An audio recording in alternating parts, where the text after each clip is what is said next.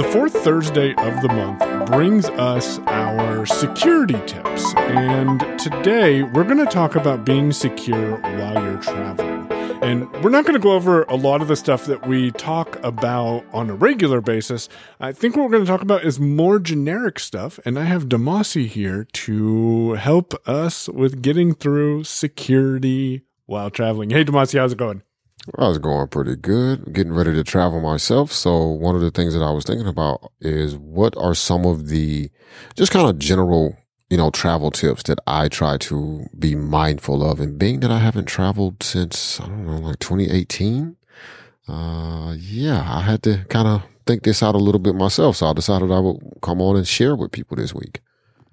Yeah, I am guilty of traveling recently, but not thinking of the security behind that. And when I do think about it, I think of VPN.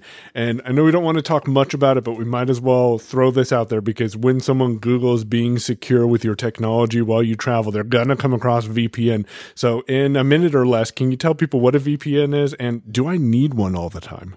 So essentially what a VPN is a way for you to connect to the internet, but you start off by going through a tunnel. So if you think about your typical internet connection on a device, you're just connecting directly out to the internet. There's a little bit of obfuscation there on my part, but just think about it that way. You're just jumping on the highway and driving along to the internet.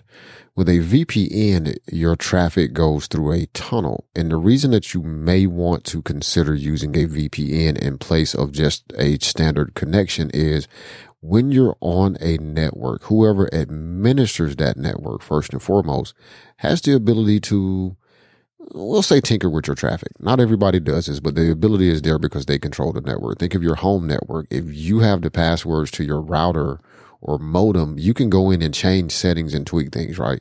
So if you're at a coffee shop or a hotel, the person administering that network has similar, in most cases, a lot more advanced capabilities than you do on your home setup. So that's one thing to be mindful of. Also, sometimes networks may not be especially that are being used by the general public at a location, may not be as secure as we would like them to be. Which means you could be having openings for people to, sniff your traffic and try to steal data, basically. So if you have any concerns about that at all, using a VPN would first connect your device to a secure tunnel, which means they can see you're connected to the internet if they're watching traffic, but they have no idea where you're going, who you are, and where you came out at. That is the purpose of a VPN. And that is why a VPN was, is recommended a lot by people when traveling. Do you need one? I would say you need one if you are, one, there's a class of person or class of individual that knows they need one, or they're being told by their job or their employer that they have to use one. So if you're in that category, follow the directions of your IT people. For people like me and Michael and you listening that are not being told by an IT person, get on a VPN before you do anything. Think about your risk. If you're just going to be, checking email, etc., and you don't have a specific reason to be nervous about a network that you're on, you don't have to go out and get a VPN. Because the facts are, if you're going to use a VPN, you're probably going to have to pay for it if you want it to be decent. So let's think about your risk there. In most cases at a convention or anything like that, which is where I would be, is at a convention, I'm not super worried about, the hotel Wi-Fi. To be honest, I'm probably just going to use my phone's cell connection anyway. So gets around the whole problem for me. And that's another option for some people. Something else to think about that came out in one of the later versions of iOS 16 is the ability to use iCloud Relay. And I'm not saying that iCloud Relay would be a good alternative to a VPN, but I think enabling iCloud Relay in a lot of instances can give you a little bit of secure feeling. Would you agree with that? I would say so, because what they're doing is they're basically disconnecting. A lot of what that feature is giving you is trying to prevent people building tracking profiles on you across the internet. So, but it does help because your traffic is being kind of bounced around, so it makes it difficult for people to instantly track back to your device. Doesn't hurt. I think And if you're already paying for iCloud, you might as well use it. Just tap your name in settings, tap iCloud, and then turn on iCloud Relay. Just a tip, if you notice something that normally works not working all of a sudden after you've done this, turn it off. Yes. In the early days of this, when it still had a beta label on it, this was a thing. I don't know if it still works like that or not. I don't see it that much now, and I have it on my devices just because when I turn it on the phone, it appears to turn it on my iCloud account. So I have learned that my IP address is not the same IP address that it is when you have iCloud Relay on, which is pretty cool. You can observe that by using a tool like IP Monkey to verify what your IP address is with it on and off. You mentioned something before we got started, and I think this is a good thing to be aware of. I use Capital One. That's my bank. That's my credit card provider. It's who I always go with. When I travel, one of the things that I tend to forget to do and need to remember more is to call my bank and say, hey, I'm traveling. Because sometimes what banks do when you swipe your card on one side of the country and then a couple hours later swipe your card on the other side of the country is say, hey, you're traveling, or we don't know if you're actually traveling. Let's decline this transaction. So when you're traveling, Demasi, how do you handle your banking? So what I usually do, and this is good advice for anybody, is check with your bank to see if there's a procedure to be followed. Some banks, through their app, you can say, hey, I'm traveling, and just hit a button in the app and tell them how long you're going to be away, and they cover things for you. And it stops those awkward declines when you have to run into Walgreens because you forgot something once you get to the hotel, and then you get to the line and they're like, your card has been declined. And you're like, what? What do you mean my card has been declined? I most certainly know I have money in my account. And then you get a text message on your phone that says, hey, looks like your card was used here. Was you trying to blah, blah, blah? Right.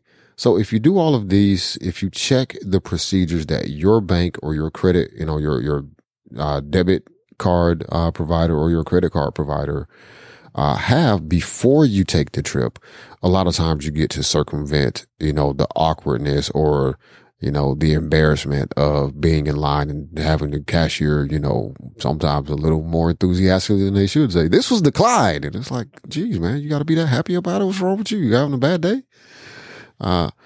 Otherwise, if you either don't remember to do this or your bank doesn't have a clearly outlined way to do this, usually, as Mike said, what is going to happen is you're going to try to make a transaction. It will be initially declined. If you know that should not be the case, be on instant lookout for either a phone call or a text message or a push notification, maybe, from your bank's app if you have it installed. But for sure, a text message or phone call looking for a way to confirm that this is you trying to make this purchase in this new location. And all that is just the bank attempting with some machine learning to be smart about, hey, you normally use your card in the state of Oregon. Now you're in New York and we've never seen you in New York before, first of all. So now you're spending money in New York. We want to make sure that it's you, not somebody else with your card in New York that you don't know about. Yeah, and when you have that, and really the bank's looking out for you and them because they don't want to have to pay back the money to you if somebody did steal your card. So it's easier to say no and then ask you, hey, was this you, than it is to let the purchase go through and find out later, oh, somebody just ran up $2,000 worth of, spending on your credit card and it wasn't you, because now they're out that $2,000 because they got to give it back to you, which is so. Yeah, that's a tip that and I experienced this in Florida in 2015 for the first time. And I was like, oh, my bank is actually looking out for me. But this is embarrassing to be in this line and not have my transaction go through. Was it at Walgreens too? It was at a Walgreens. That's why he used that store specifically. That makes sense. Yep. So while we're traveling, do you have any suggestions for other security, other items that you should be conscious of in order to stay secure? Like, I have one thing that I can't wait for. Right now it's not available, but that check-in feature in iOS 17 is going to be magic. I don't know how much you know about that, but man, that'll be cool. Yeah, I'm waiting on that because there are several times where that's going to be useful just to know a person arrived where they said they were going, or they arrived safely, or they stopped moving and, find out what happened. So that check-in feature is going to be awesome. Another thing I would suggest doing if you have not yet done this is set up your medical ID on your iPhone or your Android phone. This is also available on Android. It may not be called Medical ID on Android, but it's a similar feature. And basically, if nothing else, put in emergency contact information in case something happens to you. Most first responders at this point now know how to get to the medical ID on the iPhone or how to bring it up on Android. And being able to bring that up without having to unlock your phone at all, to be able to know who to contact if they find you in a non-responsive situation. So you're not able to help yourself. You're not able to give them any information. You know, you're unconscious or whatever. They're able to find someone who can perhaps be of help in that situation. And on the same line of that, I've been recently using this too more. Your health application in your iPhone offers a medication function. And I think it's important, especially if you're someone who takes medication that potentially could react to other medications, to keep that information updated. So in case something does happen to you, you can keep your body secure by letting doctors or first responders know, hey, these are the medication I take, even if you can't respond, because again, they've been trained at this point now to look for this information prior to giving any sort of medical assistance. Yeah. And that's that's why I say at minimum, like for me, having that information in about emergency contacts is about all I need to put because I don't have any allergies I'm aware of.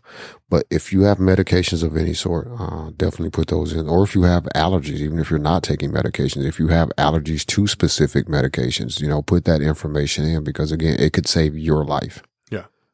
Demasi, Apple offers a feature, if you don't have the check-in functionality on your phone, that can allow loved ones who may not be traveling with you to be able to see where you are. And it also gives you the ability to keep track of all of your stuff. Can you tell people a little bit about how Find My works? Yeah, man. So Find My is interesting. And I'm going to use Find My when I leave to fly to Houston, to let the kids see me flying across the map because they learned how to use Find My and they like looking to see where people are. So they're going to be using that. So Find My will let you follow people. If you have an iCloud family group set up, that automatically puts the people from your group into Find My, so I can quickly see where Tia and the kids are, which usually says home, so not a big deal. But also you have the ability to share that with other people. So I have a couple of people that share their location with me because they're off, not necessarily by themselves, but they don't have family where they are. So they just want somebody to be aware of where they are. So they started sharing their location. You can also track your devices. So, your computers, your phones, your iPads, etc. And AirTags, which I just bought some AirTags. I had not bought any, but I just bought some because one is going in my backpack, so that if we become separated for any reason, I can find it. And also it's going to be one of my suitcase, which I'm probably going to try the thing when I get to the airport. Like, hey, let me pull this out and see if I can find my suitcase. Or why I really am putting the AirTag in my suitcase, to be honest, is you get there and you land and you're like, oh, we can't find your bag. So it's in a room down a hall somewhere. Look at this map right here. Go find my bag. I can hear my AirTag going. I hear it going off, man. It's close enough that I can hear it in this airport. But AirTags are a good way to keep up with your stuff. There are other devices out there. You don't have to buy AirTags. There are things that are compatible with the Find My network. There's also an Android app that will work for you there. And there's beepers for the blind shell, too. It won't be as effective, but you can make your beeper make noise. So if you have one in your suitcase, that's an option for you as well. Yeah, but it's just a good way to keep up with your stuff. Also, with Find My and a lot of the Apple stuff, if you are leaving a location and have left a device behind, it's better to be 2 miles away from wherever you're leaving from, going to the airport to go home, say, and be able to tell the Uber driver, Scoot, turn around, man. We got to go back to the hotel because I left my AirPods. As opposed to getting home and realizing, oh man, I left my AirPods, and then trying to see if the hotel found some AirPods. Yeah. And well, we know how people can be, so. Yeah, the answer will probably be no. No, we did not find any AirPods. We never found those AirPods that are in my ears right now. Well, good. I guess one last question that I have for you today is if I wanted to keep my physical goods secure when I'm not around them, do you have any suggestions for tools to be able to help with this? Put a passcode on your stuff. Yeah. Passcode or locks, like physical locks. I think sometimes we try to find the technology answer for things, and sometimes just using a lock and key. Yeah. So interestingly enough, putting a lock on your suitcase is not a terrible thing to do. Just being mindful of where you lay things. Remember, when you're traveling, like, you're not at home. As much as places try to make you feel at home, you're not at home. Yeah. Which means you have no control over how many people may be in and out of your temporary personal space. So just be mindful of that as well. Everybody does things their own way. I don't tend to go to a hotel room and lay my clothing out everywhere and have my devices strewn all over the place. There's no way that a desk in a hotel would ever in any way resemble the desk that I'm sitting in front of right now, because I'm home. I can walk out of here and I don't have to worry about if I left something on this desk, because worst come to worst, I get to where I'm going and don't have something that I needed to take. Whereas a hotel, I will walk out and leave this nice little Orbit Writer on the desk. And then what do I tell JJ when I get back? It's like, so see, what had happened was the dog ate it, man. Here's my $100, JJ. Pretty much is how that would have to go, I think. But yeah, just being mindful of your space. Like, again, you don't have to be extra paranoid. If you're not a paranoid person by nature, don't pick up the habit, but just be aware that this ain't your house, right? You're at a hotel or you're at an Airbnb. It's not your space. Other people can come into your space. So be mindful of that, especially be careful with your money. Yes. Whether it's your card, make sure you keep up with your card. Or if you have cash, make sure that you have as bulletproof as possible means, especially as a blind person, of knowing what your bills are. You should not have to pull out a full, your whole roll of money that you pulled out of the ATM or wherever, or went to the bank and got before you got on the plane or the bus, and be like, can you help me find a $5 here? Please don't do that. Like, it's just, oh geez, it kills me inside to see people do that. Please don't do that, right? Figure out some means so that you can very easily and confidently be sure that what bill you have when you're dealing with cash is the bill that it is, right? Because the worst thing can happen is you make the mistake of giving someone who is a little less honest than we may like them to be, what you think is a $10 bill and turns out to be $100 bill. And now all of a sudden you can't pay something that you were supposed to pay.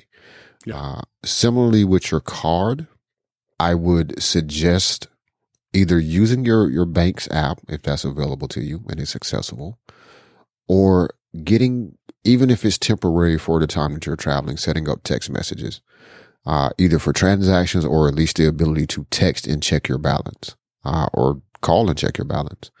Because again, sometimes, people make mistakes, right? We're not going to even ascribe maliciousness to it. Sometimes people make mistakes. They charge you the wrong amount and you don't know it until you get that your card has been declined. And you're like, but I did all the things I was supposed to do. And then you call up the bank and they're like, yeah, you don't have any money. And you're like, what? And then you find out why you don't have any money. And because it's because you ended up paying for everybody's bar bill that night instead of just yours.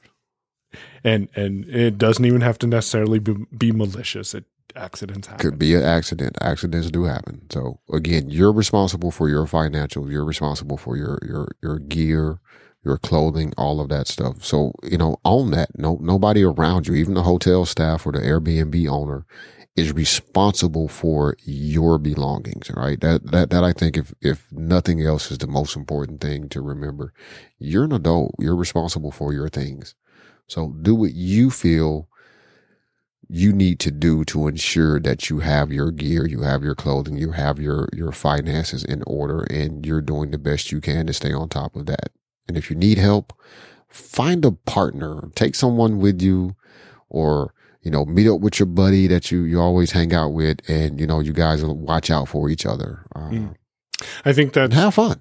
Yeah, have fun. And I think what we'll leave people with is one thing that I've always been told is be aware of those around you. And if you have the ability, travel with someone, because things can happen, especially I'm traveling on my own, but people know where I am. Demasi's traveling on his own. People are aware of where he is. And I can't speak for Demasi, but when I get to Schaumburg, I will probably find a group of people that I'll at least hang out with one person there, so we're not traveling by ourselves, because life happens. Life happens, man, and you at least want witnesses if nothing else. Well, Demasi, thanks for joining us today. We will be both traveling. Where can people see you if they're going to NFB? And if they're going to Schaumburg, they can come find me in booth 46. All right. Well, I will be in Houston at the NFB convention in the AT Guys table, which is where I will be.